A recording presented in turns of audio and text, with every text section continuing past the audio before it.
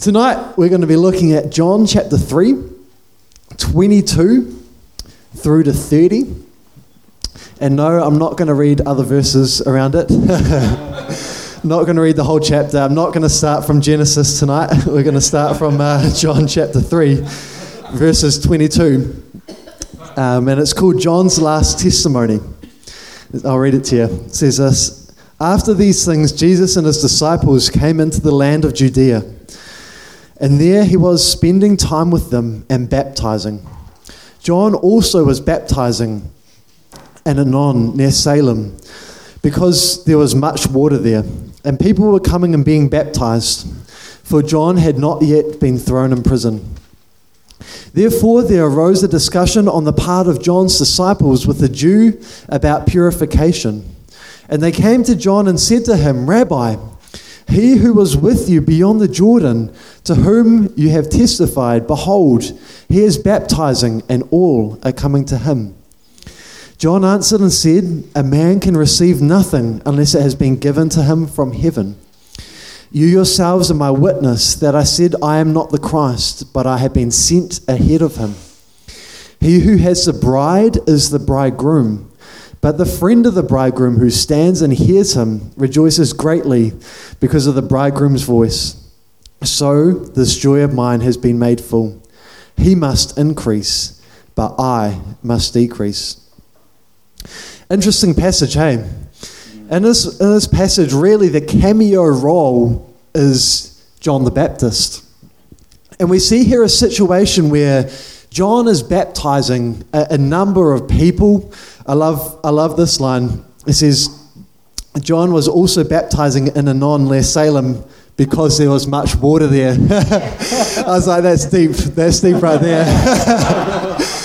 He chose the spot where there was water to baptize him. But John's got this thing going on where he's baptizing his followers, his disciples. And then this man, Jesus, turns up, and all the people that were once following John, all of a sudden the crowds shift and start to follow Jesus. Where John, who was like the OG of baptism, was doing his thing, there was a transition from John and his ministry to all of a sudden someone greater has stepped on the scene, and the people are migrating to Christ. And I love John's response that in and amongst all of this, it's almost like his entire ministry is just walking out the door. They've gone from the Hope Centre to Upper Hutt Baptist. It's like... Sorry, that was a bad example. You could pick anywhere. You could pick anywhere. They're just the two places that came to me. But you get what I'm saying. It's like there's a transition from one to another, And John is absolutely, totally cool with that shift, And you see here, he says these words, he who has the bride is the bridegroom, but the friend of the bridegroom who stands and hears him rejoices greatly because of the bridegroom's voice. So this joy of mine has been made full. And so John is saying in this moment, he's saying, I've recognized that your bridegroom has now stepped onto the stage, and my role in this is not to try and whittle the bride away from you, to steal the thunder, to draw the attention back to myself. Actually, the bride belongs to the bridegroom, and my greatest joy is not attracting your attention, your love, your devotion, your thanks, your praise, your appreciation. My greatest joy is seeing you connected to the true bridegroom, that's Christ. And actually my ministry is not about me. It's not about my following. It's not about drawing attention and followers for myself. It's actually about pointing you to the one that you've been predestined to be in an eternal marriage covenant with. I'm the friend of the bridegroom, and it's my greatest joy to see those who are the true bride connected with their head. Powerful passage, hey? And so we've got some questions to unpack as the panel tonight. It'll be awesome for us to spend a little bit of time here unpacking it. And just like always, just want to remind you, be part of this discussion. I'm keen to make some solid time for table discussion, but be involved in this dialogue. Feel free to pipe up, jump in, share your thoughts. This is the environment to be able to do that. So let's go after this together. And, by the way, the guys on the panel, I asked Nick, how the preparation was going, and he said, well, we never really talk about what we were going to talk about anyway. So you guys are just as well prepared as us to enter into this with us. So let's do it. Well, we'll get the party started. So question number 1, why is John not concerned that people have stopped coming to him and are now coming to Jesus to be baptized? Chris, I don't know, do you want to kick us off, mate? Evening, everyone. One of the things that I love, I'll try and answer it, I'll try and stay on track, is that John has a really clear, he has really clear sight of who he is and what his purpose is. He's not confused by losing something that he's attached to what is effectively his mandate. So I went back to John chapter 1, and he says, what does he say? John says, here we go. John answered them saying, I baptize with water, but there stands one among you whom you do not know. It is he who coming after me is preferred before me. And you go, this guy, he knows his place, and he says to them, when they ask him who he is, he says, I'm the voice of one crying in the wilderness, make straight the way of the Lord. So he realizes that he's a forerunner. And the thing that I love is, as you read John chapter 1 there, and it talks about what it is that John's saying and about what it is that he has real insight into, and he shares that, he doesn't depart from that by what it is that's being said when this other baptism's turning up. He doesn't go, oh, well, I've started baptizing and now I've got the baptism ministry and tries to create a ministry around this thing that he's been given to do. He recognizes his position and he doesn't exceed that. Yeah. And what it is that he's standing on and what it is that he is rested in is what it is that he's been given, and he's not trying to attach anything to that that's not his. So he's really holding it like this. And I just think that's such a beautiful thing, because it's so easy to go for God to give us something and for us to try to grab something more than what he's given. Well, I'm doing this, and you can see that the disciples do that, and that's a mark of immaturity. They really have latched on to this baptism ministry, and they're doing what they think the mandate is by potentially trying to guard that and settle on that. And John's like, hey, I know who I am. I'm not shaken. And if this is increasing, then that's what's meant to happen, and he's so rested in it. It's healthy. Yeah. That's beautiful, because I think, that it says that there's one coming who's greater than I, not even worthy to untie his sandals, He'll baptize, there's one who will baptize in water, there's another coming who will baptize in the Holy Spirit and in fire, And you can just see, imagine the guy, this story could play out in a completely different way, that if there's insecurity in John's heart, imagine if a ministry turns up where yours is in water, but another true baptism's coming, which is going to be in the Holy Spirit and in fire. Yeah. That has every opportunity to make you think, well, what was my ministry then? Yeah. Is it subpar? Is it second rate? Actually, you've played an important role, and is it okay for you to play your role and now step back from your role because it's not about you? You know what I mean? It's like, I'm here to serve, because actually my baptism in water was always a foreshadow of something much greater, And so to me, it's like, it's beautiful, He's able to play his part and recognize what his part's ultimately pointing towards, And you can see it when I think it's the Pharisees, they say, who are you? And he says, they say, who are you that we may give an answer to those who sent us? What do you say about yourself? And he says, I'm the voice of one crying in the wilderness, make straight the way of the Lord. Well, here's an opportunity for some fame, John. These people that are somebodies are asking who you are. You could actually make a name for yourself. I'm John the Baptist. This is me, and I'm the guy that first started doing this. This is the John the Baptist ministry, and if you want a baptism, come and see me, because I'm all about this, you know. And he goes, actually, I'm going to answer you something. That's it, by the T-shirt. Yeah. He's like, I'm going to answer you with something that is directly out of Scripture, that should give you some context, but what's really important in this is about what's coming after me, not even what it is that I'm doing. Yeah. Because he goes, my name isn't important. That's a big deal. Who's doing that? My name's not important.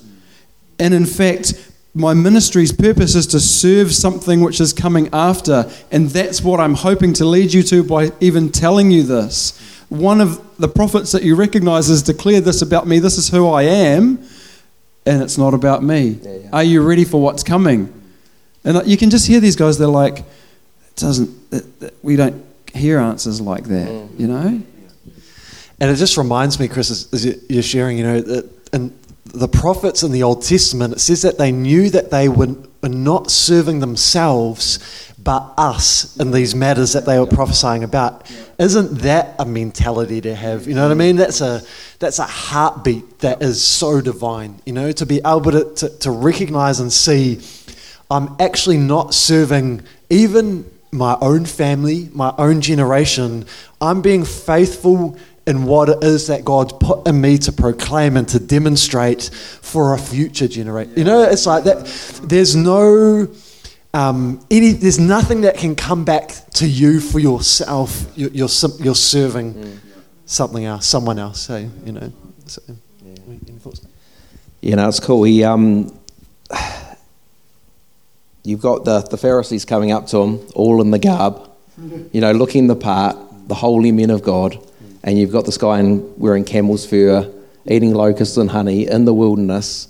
He's not only preaching a message of repentance, but demonstrating this something in the wilderness to the people. You know, it's so easy to outwardly show something, but then he shows it like in his words, like you were saying about, you know, when they come up and who are you, you know? And even as it's prophesied, a voice crying in the wilderness. It's not like this guy John the Baptist will come, you know, there's not a name attached to it, it's a voice crying in the wilderness. So there's a voice that's going to proclaim, that's going to speak out. Now it's not about the voice, it's about what the voice is proclaiming, and who the voice is proclaiming, pointing those that come to him and will accept this baptism of repentance in a way of preparation for the one that's to come. You know, I believe it's preparing them for the kingdom message.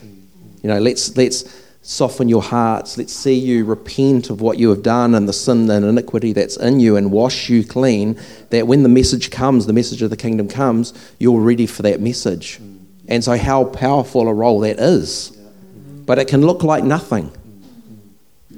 But if they're not prepared, because so many rejected the message, and even those that did go through the baptism of repentance, there were Pharisees and Sadducees and that came out and partook of his thing, just in case. You know, let's do this washing, let's do this thing just in case, you know. There's something in this, you know, and they doubted who he was, and is he Elijah, is he this, you know, but he came in the spirit of. And I was thinking to myself, okay, Lord, well, how was he able to do this? How was he able to live this state of heart? You know, this laying down his life position where he would go and live in the wilderness, give up all physical things. You know, he was the son of the priest, you know, a priest in the temple. You know, he was supposed to follow in that lineage and wear the clothes of these, you know, these priests and these, you know, Pharisees, these high up people. But he was willing to give all those away. And then I was led to the passage where it says, even in the womb, he was filled with the Spirit of God. So why was he able to do what he did and reveal, you know, and be this voice? It was because he was filled with the Spirit of God. You know? So it's awesome. And I love that about the voice, You know, it's like, what do they say? What did you come out in the wilderness to see? You know? And really, it wasn't actually to see, it was to hear. You know what I mean? A voice crying in the wilderness, you know? And I think, to me, it's like, what do we come to when we gather? Do we come to listen to a man preaching? Or do we hear to come a voice crying in the wilderness? You know what I mean? It's not a show. It's not a performance. It's, can we hear the reality of Christ being released from earthen vessels, you know. And that with John the Baptist, if you look with your physical eye, everything about him's offensive, you know. And there's something about that that's beautiful, like you're saying, Nick. You know, he's the son of a priest, but yet he's a priest in heart, but so free from the priestly religiosity of the day. You know, he wears a coat of camel's hair, you know, and he's eating locusts. He's outside of the religious system, you know. He's not caught up in their games, you know what I mean? And yet he's demonstrating something before he even utters a word. He's demonstrating something just in his being, and his voice only confirms the reality of the man that you see in front of you, you know. And so, to me, that's a position of authority. You know, it's like as the man is the message. The message is the man. You can't separate the two, because here I am. I'm a living demonstration of what this reality of being free from institutional religion looks like, and so my voice is only uttering what you see, you know. So well, he's come with the message of the baptism of repentance, and he's demonstrating this life that is turned from man's way to God's way, isn't it? Definitely. He spent a lot of time in the wilderness, like locusts and honey. Yeah, that's right. Oh yeah, I'm into that.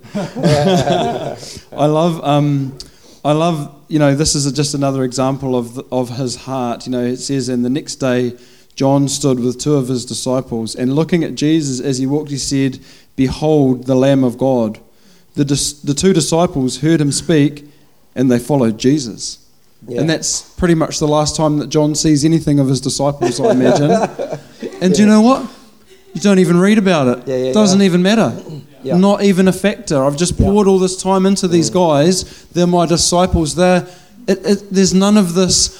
I'm getting my worth from what's attached to me, from my number of followers, from the things that I've been sowing into. Now, isn't that such a demonstration of real freedom that you can pour into something and not know the day that it's going to turn around and walk away, and it's not even a factor, because your life wasn't hinged or built on recognition for this thing that you've done. You're not seeking that, because you absolutely know who it is that sent you, what your purpose is. It's not even shaken. Love the Lord your God. Exactly.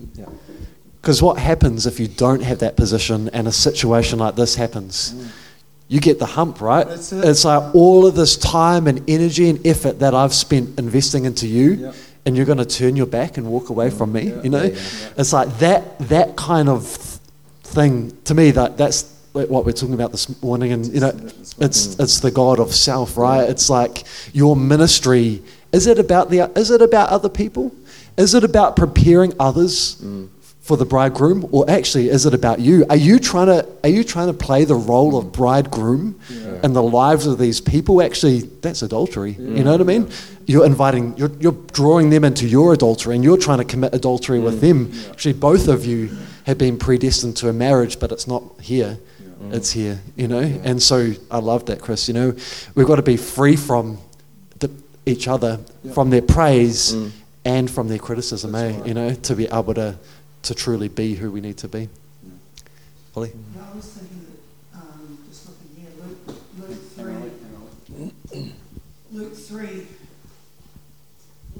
Luke 3:7 adds quite a lot. Just said, John said to the crowds, so it talks about John's insight. John said to the crowds coming out to be baptized by him, "You brood of vipers, who warned you to flee from the coming wrath? Produce fruit in keeping with repentance, and do not begin to say to yourselves, we have Abraham as our father." Anyway, it goes on, but it clearly shows that John had insight, and he wasn't going to be swayed by the people around him. What a way to start your ministry, I think those are the first words that come out of the man's mouth, you know? You brood of vipers, you know? I might try that next time, you know? none of this like names of the panel or, like none of this kind of like hanky panky. This isn't seeker friendly. Yeah, this is the real deal, But he demonstrates that, doesn't he? Because it's not only to the Pharisees, but he's willing to call out the king. He calls out King Herod on his adultery. That's right. Like this guy has no fear of man. He's not willing to appeal to the king. He's not willing to gain favour with anybody. In the end, it costs him his life. He's just totally laid down for the cause, and he's laid down for this righteousness and this walk of righteousness, at all cost to himself. Yeah, it's cool. And the love that it takes to be able to put yourself in that position, that that the words that are going to come out of your mouth, you brood of vipers, are going to have an impact that can only possibly be detrimental to yourself based on your audience. Do you know what I mean? It's like the reality of the hardened Pharisee heart, which, the chances of being hated are so much greater than the chances of being loved, in that moment. And yet love is prepared to go there for the sake of not just tearing down, but ultimately building up, And I think that's why we need to be so free from one another so that we can be to each other who we need to be, to be able to encourage, but also to be able to rebuke and love. It's part of the same package, But ultimately, whatever we do, whether it's kind and gentle, whether it's firm, it's for the benefit of the others, and from the other, regardless of what will come back towards us. So. All right, shall we have a look at question number 2?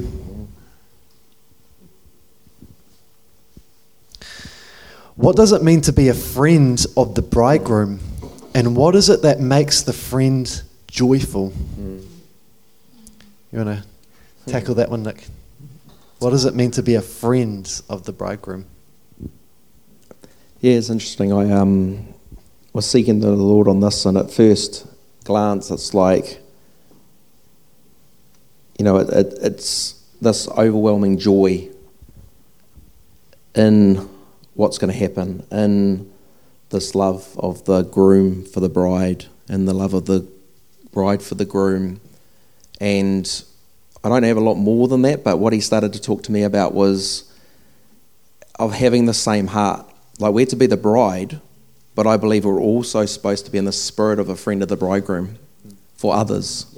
So he started to talk to me a lot about how much do I care about the people that I walk with, their relationship with God, their coming into this bridal position, this sort of thing. And I was praying the other day, and this is before I got the questions and that, and he started speaking to me, and I was just saying, Lord, I can't transform myself. You're the only one that can transform me. I can get frustrated, I can get annoyed, because if I could do it in my strength, I'd be doing it in my strength, I do that all that I can because I have a love for God, but I don't have the ability to transform myself. And so I've got to rely on him doing it. So that is the laying down the life, positioning myself, all these things. And then he started speaking to me about this, why don't you focus, rather than focusing on yourself and where you're at as the bride, which seems like a good thing to do, how are you loving God? How are you positioning yourself? Where are you at in your relationship with God? Are you meeting the standard of the virgin bride that seeks after him? And, worrying about where I am with him, he said, how about you focus a little more on the others, encouraging them into this relationship, seeing them built up, fixing your eyes on me, and then because you've got your eyes fixed on me, you start fixing your eyes on others, and you're more concerned with their growth and their development, which in turn, because your eyes are fixed on him and fixed on others, leads to the transforming work being done in you.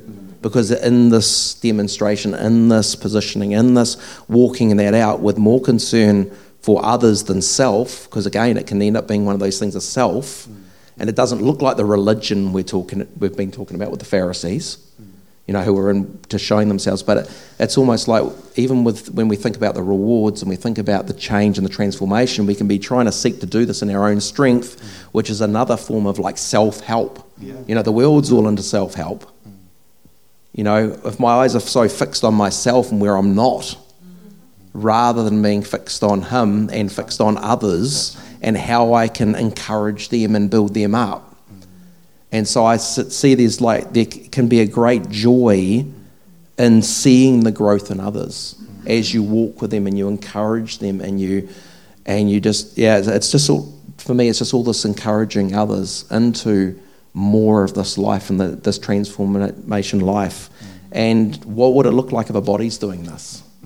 You know, if all... I'm more into the grace aspect of it, where we're to show one another grace rather than, because we're going to mess up, and if we don't forgive one another's failures. Yep. And that's definitely a part of it. That's definitely a part of it. That's the overlooking when others do the wrong, isn't it? You know, looking beyond what comes out in the natural. But I think there's something deeper than that, and it's this desire to see this work done in them that transforms them so that the stuff that we have to give them grace for is no longer coming out because it's been transformed into Christ likeness. You know, so I see, you know, John the Baptist just full of joy for the one who's coming, knowing there's something bigger, maybe not seeing the full picture of that, because even when he's in prison, he sends off his disciples. Can you just go and check that this guy is who he said he was? He's seen the dove come down. He has this witness in his spirit that it's the right one, but maybe, I don't know, is this another forerunner? Is this not the main guy? You know? Potentially at a low point, isn't Yeah, you know, and so, but, yeah. So the Lord's just starting to speak to me about this, and he's always encouraged me to encourage and to be an encourager of others. And what does this look like? Because we're supposed to come together to encourage one another. You know, it's a huge part of it. We all need. Yeah, absolutely. Pray for one another. Yeah. Yep. Yep. So how much time is spent praying for yourself? How much time is spent praying for others? Oh, you got it. That's good. Yeah, that's awesome, Sandra. Because so. Sandra just said, how much time is spent praying for one another, you know, in the secret place. Well, there's not much glory in that to be seen by other people. You wouldn't do that for credits on earth, would you? One of the things I was thinking about there, you know, Jesus said, greater love has no man than this, than he lays down his life for his friends. And what an example of a guy who's giving his life for his friend. He even says that this friend of the bridegroom has no greater joy than to see the bridegroom's joy fulfilled. That is exactly the passage that Jesus is, it's exact reference to that. So John is actually living in love, out of love, for his friend to see his friend's joy fulfilled. You know, and this is, and like you just said, Sandra, this is to be us as well as we mature in Christ, that we would, you know, Paul says, pray for those that are imprisoned like you're imprisoned with them. Whoa, that's a big deal. I think it's pretty easy, especially in the Western world where it's not really right in front of us to live like that, like you're imprisoned with them. And I think you know, personally, and more than just me, we lack a revelation on what it means in 1 Corinthians when it says if one member suffers, all the members suffer with it, or if one member is honoured and all the members rejoice with it. You know, because... And John the Baptist had this heart, and we're called to be living in a greater reality in that, because John was the greatest of the old prophets, you know. Now, he was filled with the Spirit, but I believe, you know, he lived under a different covenant. That's right. And I think that there's, you know, some factors there. But I'm just like, man, when love takes over, when love moves in, you can't help but live for another. You know, and I know it says it in 1 Corinthians, but as an instruction, but this is the natural position of when love moves in. We will lay our lives down for one another, whether we're seen doing it or unseen. It doesn't actually matter, because in love, reward or recognition isn't the motivation. The result of this other person's joy being fulfilled is the reward in itself. It just reminds me of in Romans, you know, this is Paul, and he says, I'm telling the truth in Christ, I'm not lying. My conscience testifies with me in the Holy Spirit that I have great sorrow and unceasing grief in my heart. For I wish that I myself were accursed, separated from Christ for the sake of my brethren, my kinsmen, according to the flesh, who are Israelites, to whom belongs the adoption as sons and the glory in their covenants and the giving of the law and the temple service and the promises, whose are the fathers, and from whom is the Christ according to the flesh, who is over all, God bless forever, amen. And I was like, man, like this guy is like, man, for I wish that I myself were accursed, separated from Christ. Wow.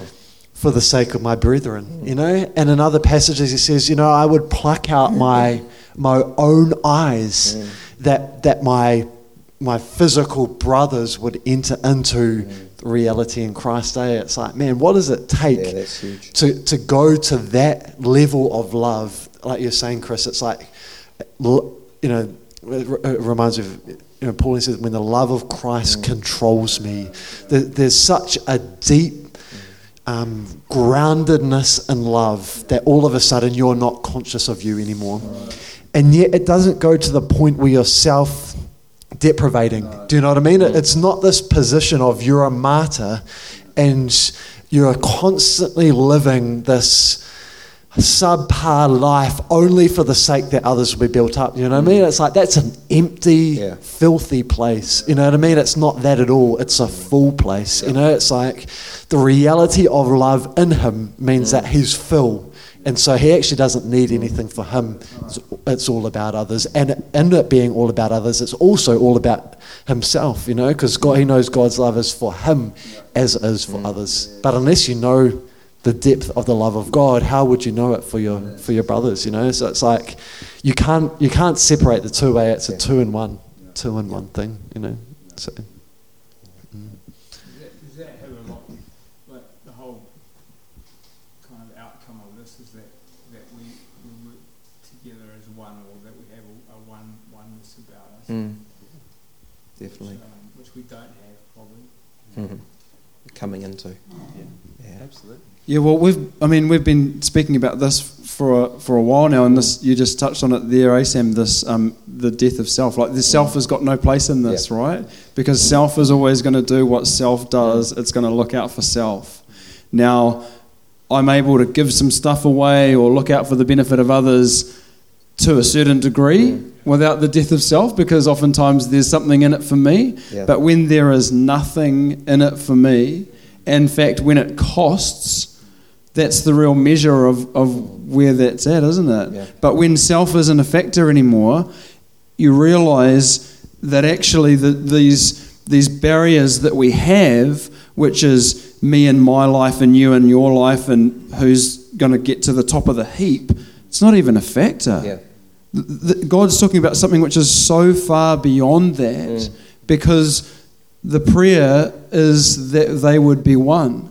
And such a great example of this, and we talk about, you know, husband and wife, and that's a really good example of what it is that we're invited into, where I think it's Paul, he says, husbands, love your wives like Christ loved the church and gave himself for her. Yeah. And you can see that Christ was looking for his bride, and he gave everything for her.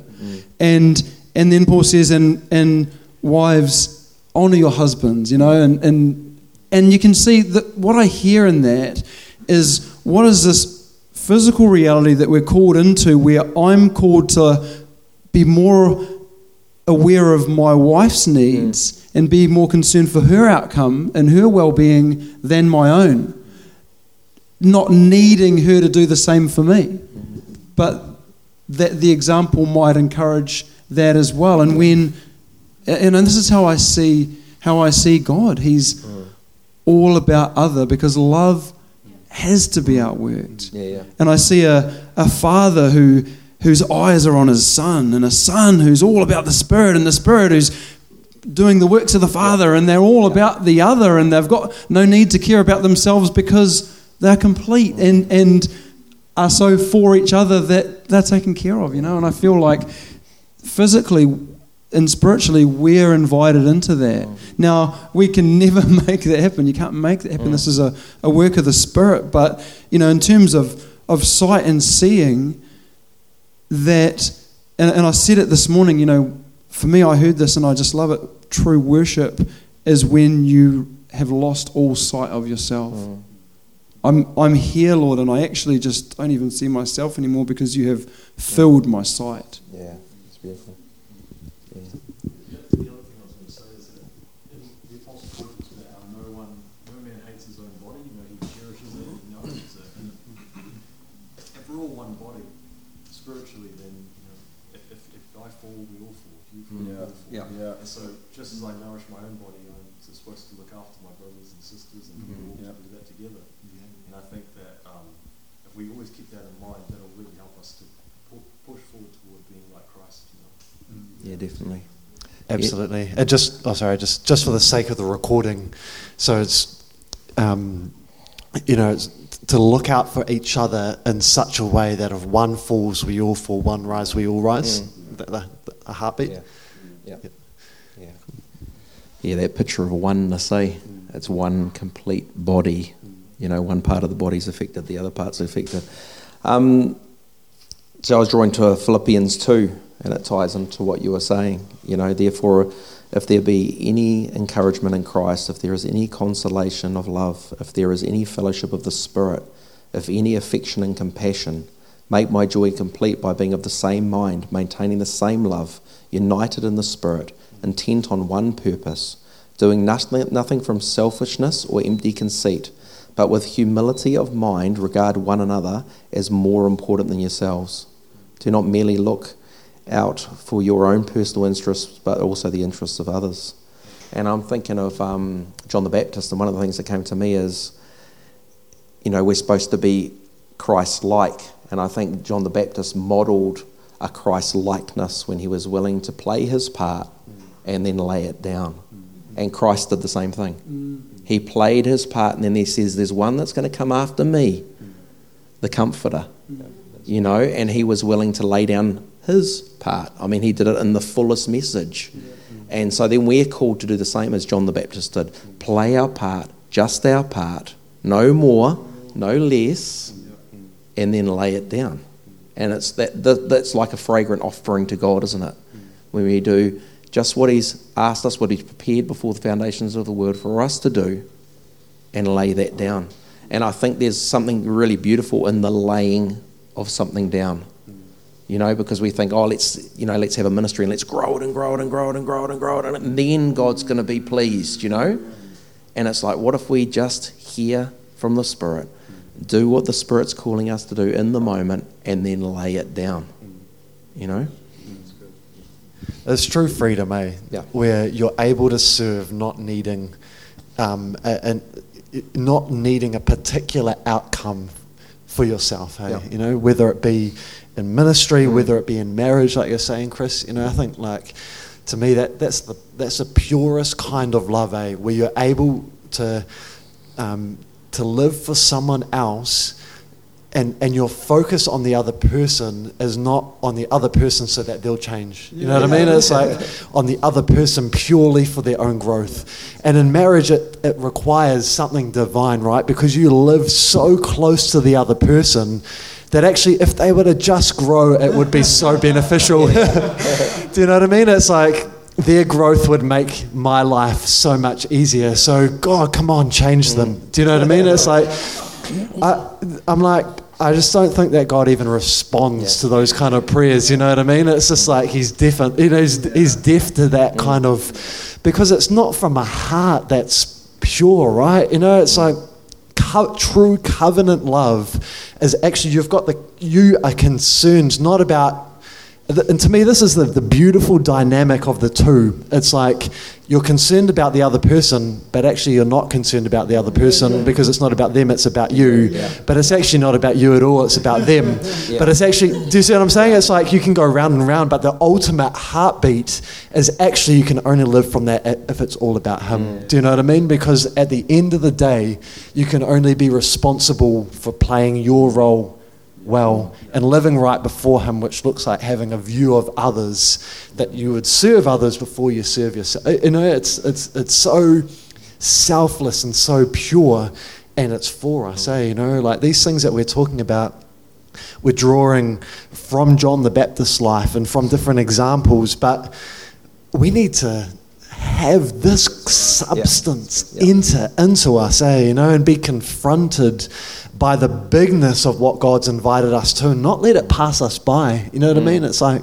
we were saying this morning, then it demands a kind of response from us, that it's more than just a good message that we hear in a day, that say, God, I don't have the capacity in me to be able to love my wife like that. I don't have the ability to be able to view others in the body like that. And you find this deep place of repentance that actually moves you, And to me, that's the purpose of our gatherings, Otherwise, we enter into good dialogue, but we don't enter into the one that it was always supposed to be about, And so and to me, I think that's what I prayed at the beginning, there's the difference between this being a night that has eternal ramifications and one that's just another good night is whether or not we respond to what it is that he's saying, And so there needs to be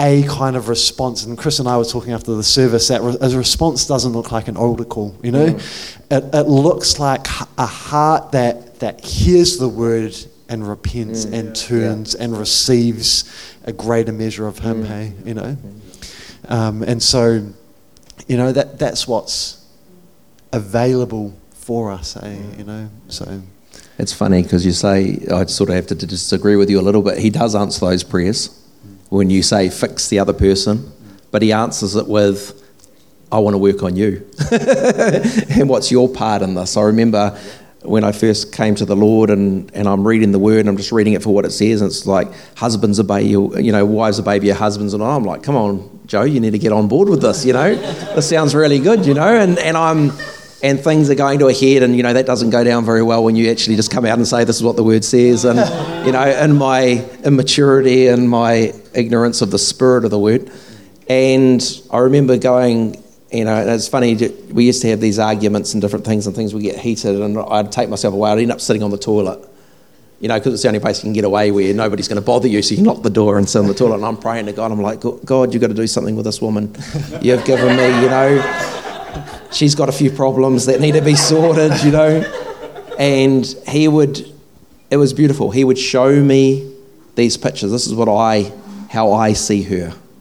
This is how I want you to see her. What's in your heart that is making you respond in this way? And I'm like, Lord, but I didn't say anything wrong. I just, said what's in your word. And it's like, and he took us through this journey. He's still taking us into that journey. It's like, it's because it's not always what you say. It's not always whether you're standing on the truth. It's how you say it. What's the heart motivation behind what you say? Are you wanting the best for the person? And are you having this dialogue and having this interaction because you want the very best? Because God wants the very best for us. He doesn't want just what's good, And so, for me it is. He does answer those prayers. But he's more than likely going to point them back on you and say, okay, what's your part in this? There's many times I've been wronged. I remember having a conversation with Chris one day, just sitting over at the table over there. And I was going, and this guy did this, and blah, blah, blah, all about this boss that I had and all the rest of it. And Chris was going, and I'm, this is the problem. And Chris was like, no, I think it's you. And I'm like, no, but you don't understand, bro. You're obviously not hearing me. This happened. And, he was in the wrong. And Chris was like, no, I think it's you, bro. And Chris literally said it about 10 times until I gave in and said, no, you're right. What he may have done is wrong, but my reaction and the fact that I took offence from what was being said, my heart, that needed to be dealt with. So even though the other person is not free of guilt, the Lord wants to deal with them, but the Lord deals with them. We don't deal with them.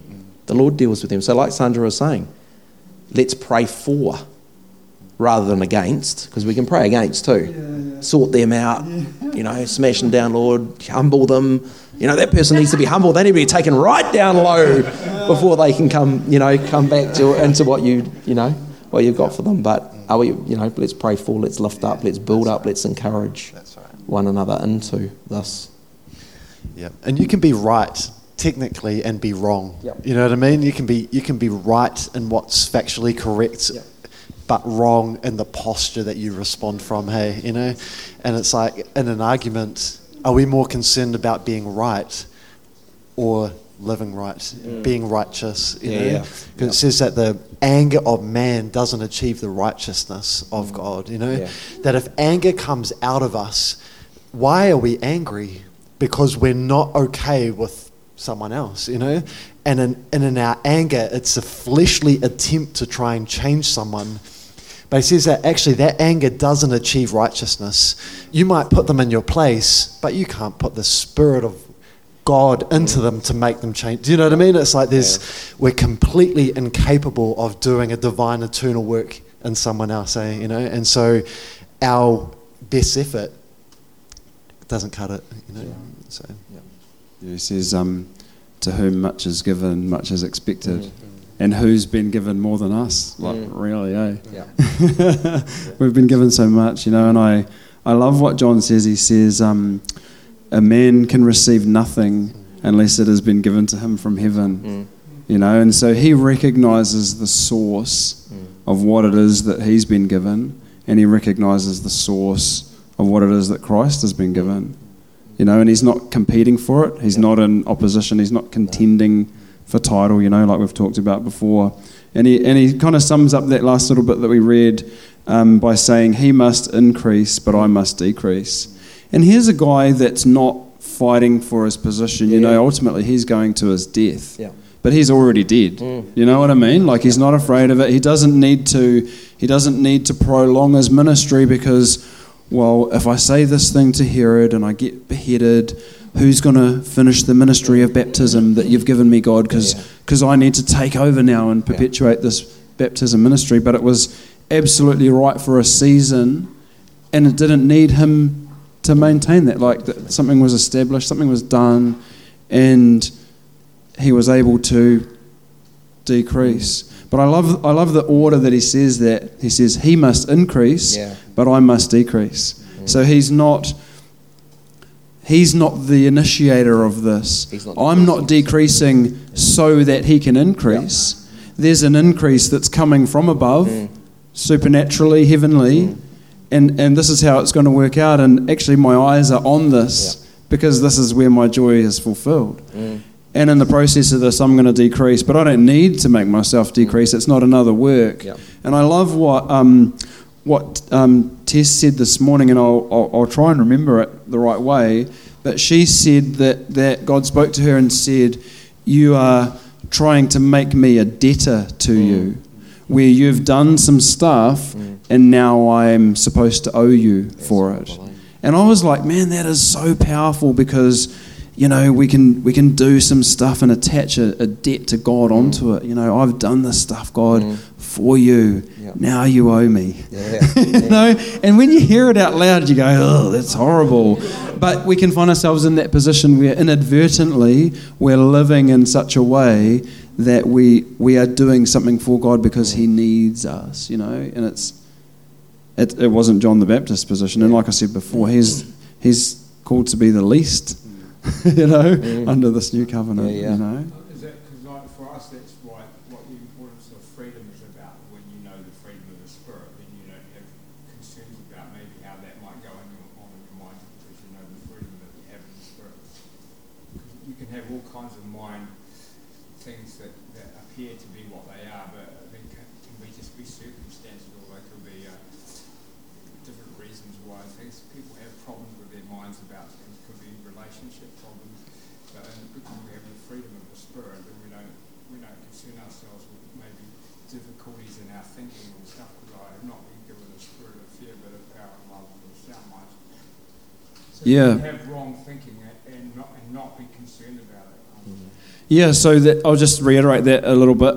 What does freedom look like? Is what I'm hearing you say. And for me, I go, there's a wisdom that comes from above and a wisdom that comes from below. And we've seen many demonstrations of the wisdom that comes from below, and that can be coming directly from us because it's man's wisdom and it will naturally find itself in opposition to God. And there's a wisdom that comes from above, and like John said, a man can't receive anything except what's been given to him from above. And I even just love that word receive. He's giving it. James says, is anyone lacking wisdom? Let him ask of God, who gives to all men liberally. He's not going to rebuke you for asking for his wisdom. He wants you to have it. And so you find yourself in a position where God's giving this thing, and now can I receive this? God, help me to receive what you're already giving. It's not something new, but you're inviting me to be ready to receive what's already being offered. It's a faith-filled position. And I go, oh God, you want us to have this, and you want us to live from this, and it's ours from you. But I, what I see is that sometimes it comes differently than what we think. In my mind it's this bing, and it turns up, and sometimes it can do that. But isn't God's wisdom love? His wisdom is love. What does love look like? And as He fills us, and as we have seen love, we see love. We know love because He first loved us. And so, going back to John, he is talking about a position of the friend of the bridegroom, and that is the position of love. And that is an eternal wisdom that was, in my opinion, articulated clearly by Christ when He said, greater love has no man than he would lay down his life for his friend. Well, John's speaking that and has captured that, not because he had a good idea, but because he received love and was able to live from it. Yeah, that's good. And even just thinking about wisdom, is saying, Chris, about the wisdom not being intellectual capability, but the ability to demonstrate a Christ-like love, life and having love formed in us. And it just reminds me of James, and it says, who among you is wise and understanding? Let him show by his good behaviour his deeds in the gentleness of wisdom. But if you have bitter jealousy and selfish ambition in your heart, do not be arrogant and so lie against the truth. This wisdom is not that which comes down from above, but is earthly, natural, demonic. For where jealousy and selfish ambition exist, there is disorder and every evil thing. But the wisdom from above is first pure, then peaceable, gentle, reasonable, full of mercy and good fruits, and whose fruit is righteousness is sown in peace by those who make peace. And I think to me that sums up John the Baptist. It's like, here's a man who's living from the heavenly wisdom. Wisdom, he says, if you've got bitter jealousy and selfish ambition in your heart, don't be arrogant and lie as if you're living from wisdom. He says that's earthly, natural, demonic. But the flip side actually is being free from the need for your own reputation, selfish ambition, jealousy, which is what John demonstrates. Actually, you're living from divine wisdom. It's the wisdom of above, and he epitomizes that in these passages. Think about Noah. Receive the wisdom from above. He's in the middle of the desert building a big boat. There's no water in sight. But he's received this revelation. He does what he's been instructed to do by the Lord himself, plays his part, prepares the way for humanity to continue to exist. And in a very similar way to John prepared the way for Christ. Cool. Any thoughts or questions, comments? Aren't we really talking about a servant heart? We're serving the one we love, and we're serving the one we love. So, like the question is, are we serving out of love for him or for ourselves? If it's out of self, then it's not love. It's not the true heart position. Yeah. Anyway, that's what I see in all of this. It's a servant, the position of the servant of serving the one you love. Yeah, absolutely. I think the thing there is, and what he's been speaking to me about, is that he has a purpose in mind, a plan in mind, but he defines how we get to that purpose. And so here I am striving to be the bride, and he's telling me, focus on me and focus on others to be transformed. So I'm looking to serve him and do his will, which has become the bride, but through my own efforts and my way. And then he goes, and we're hearing week after week, you can't do it yourself. So why do I continue to try to understand, try to walk this out? So it could look like, a holy journey that I'm on, because my desire is pure in the sense I want to be transformed into the likeness of Christ so that I can be the bride, but he has a way.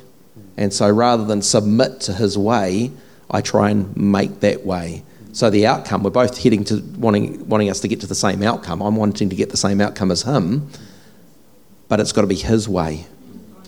And he defines it, and he does it, And it just reminds me of David, and it says these famous words that you don't delight in sacrifices and burnt offerings. What you're looking for is a broken and contrite heart, And it's like God owns the cattle on 1,000 hills. He literally spoke the entire world into being. Does he really need our service? Do you know what I mean? It's like he is so capable, he doesn't need us. But he invites us to be co-heirs, not to serve him, but to serve with him, And I like what you're saying, Nick. It's not so much what we're doing; it's the way that we're doing it, and that's what we see in John. And everything that we've been talking about tonight is bringing to light the way of God. In that John was living and serving from a particular kind of posture in him. And actually, it says that. He who is the least in the kingdom is greater than John. So we have something that John actually didn't have, Yet he demonstrated a heavenly kind of wisdom. How much more can we now, when we've got the Holy Spirit, serve from this true posture and the substance of Christ in us? John was the greatest of the old. Yeah. He's the example of what we're, or a snapshot of a foreshadow of what the real deal is, And so how much more for us being able to now serve from this new and living way, hey, So, man, that comes across as pretty weighty, eh? Yeah. We look at the life of John the Baptist and what we're describing, this heart laid down for God, and he's the least in the kingdom. That's a weighty thing, not to drive us to fear, but to drive us to him. And I think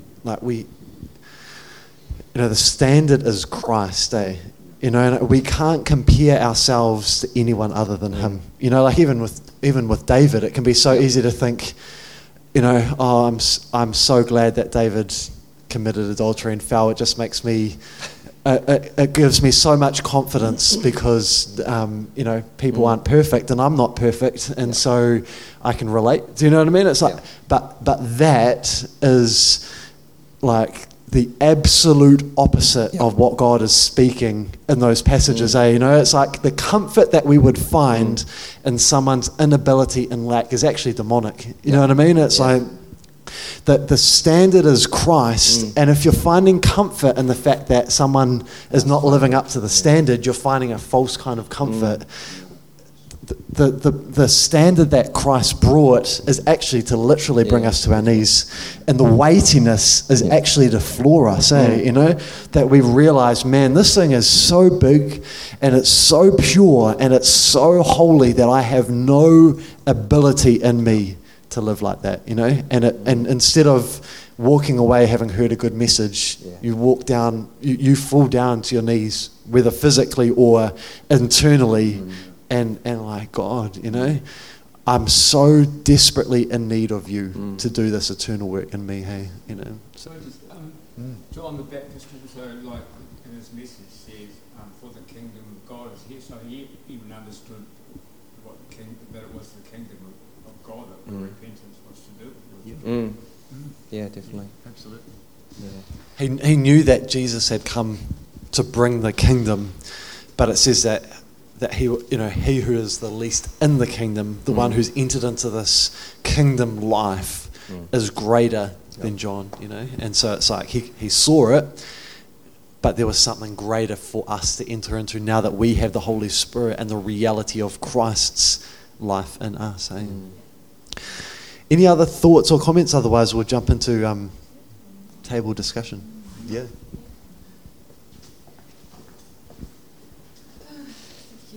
I'm just really grateful to hear you talking about these things, and I wasn't expecting to hear this about John the Baptist, but that's what's there, because that's the work that God's been doing in me and what he's been teaching me in the environments he's put me in, and everything you're saying about the value system of heaven working through him is, I feel, is what he's established in me, and the value system that he's been building in me, and where you don't even, maybe, for example, you might go into prayer and you don't even think of praying for yourself. That's not what comes naturally necessarily, because you're focused on something greater than that. And the 1 Corinthians 12 and 13, I guess that's something I've really wanted for, God's the spiritual family, and yet it's something that I've longed for and I've prayed for, and it's really nice to hear, this coming from other people. But yeah, everything you're saying about John the Baptist, I'm like, oh yeah, that's me, that's us, that's the people in the environment that God's put me in, who may be very humble, unglamorous people doing a very unglamorous job, but everything about that is exactly what he builds amongst us and how he builds us in the environment that he's put me in. So yeah. Cool. And it's who we're to be and to become, and for all of us here, we'll be in different points on the journey. And I think what's beautiful is that there's always more, regardless of where we are, there's a deeper love to enter into. There's a greater reality of him that, we can read these scriptures and be encouraged at the deep work that he's done in us and be inspired to enter into more, and so it's like that constant what he's done, but also not selling us short of even a greater work that he wants to do, and being always in that teachable, hungry place, of him forming himself in us. Pressing on towards the Absolutely, pressing on. Cool. I was going to say, I think of it like you're running a race. The Apostle Paul talks about running the race and keeping the faith, and I kind of conceptually think about you run 100 meters and there's a sign there and you're like, hey, there must be the end, and it says no, just keep going. It's like, oh, I didn't realize there's more. So okay, keep going. Another sign. Oh, surely this is the end. No, keep going. And then you just realize how far you are from the end. Yeah. but it really humbles you, and it gives you a joy that there's more. And it's like, and you can be glad that even though, no matter how much you grow, you're still in a bad position because of sin. God's like, I want you to keep going, and he encourages you, and it's an awesome thing. And that's what Paul says, not that I've achieved this. Paul, like the Apostle Paul, not that I've already achieved this, and he says, but I press on for the prize, the upward call that's in Christ, And if Paul could say, I haven't achieved this yet, how much more for us? But what had he achieved? You know what I mean? It's like, man, the guy was in an incredible measure of what we're talking about tonight, but he says, hey, I'm so grateful for what God has done in me, but I'm not letting that disqualify me for the even greater and the even more. The more we go on in him, the more dependent that we get. We become more childlike as opposed to less childlike, And it's like we become the ones who are the greatest at receiving. You know what I mean? And so there's always more. So that's cool.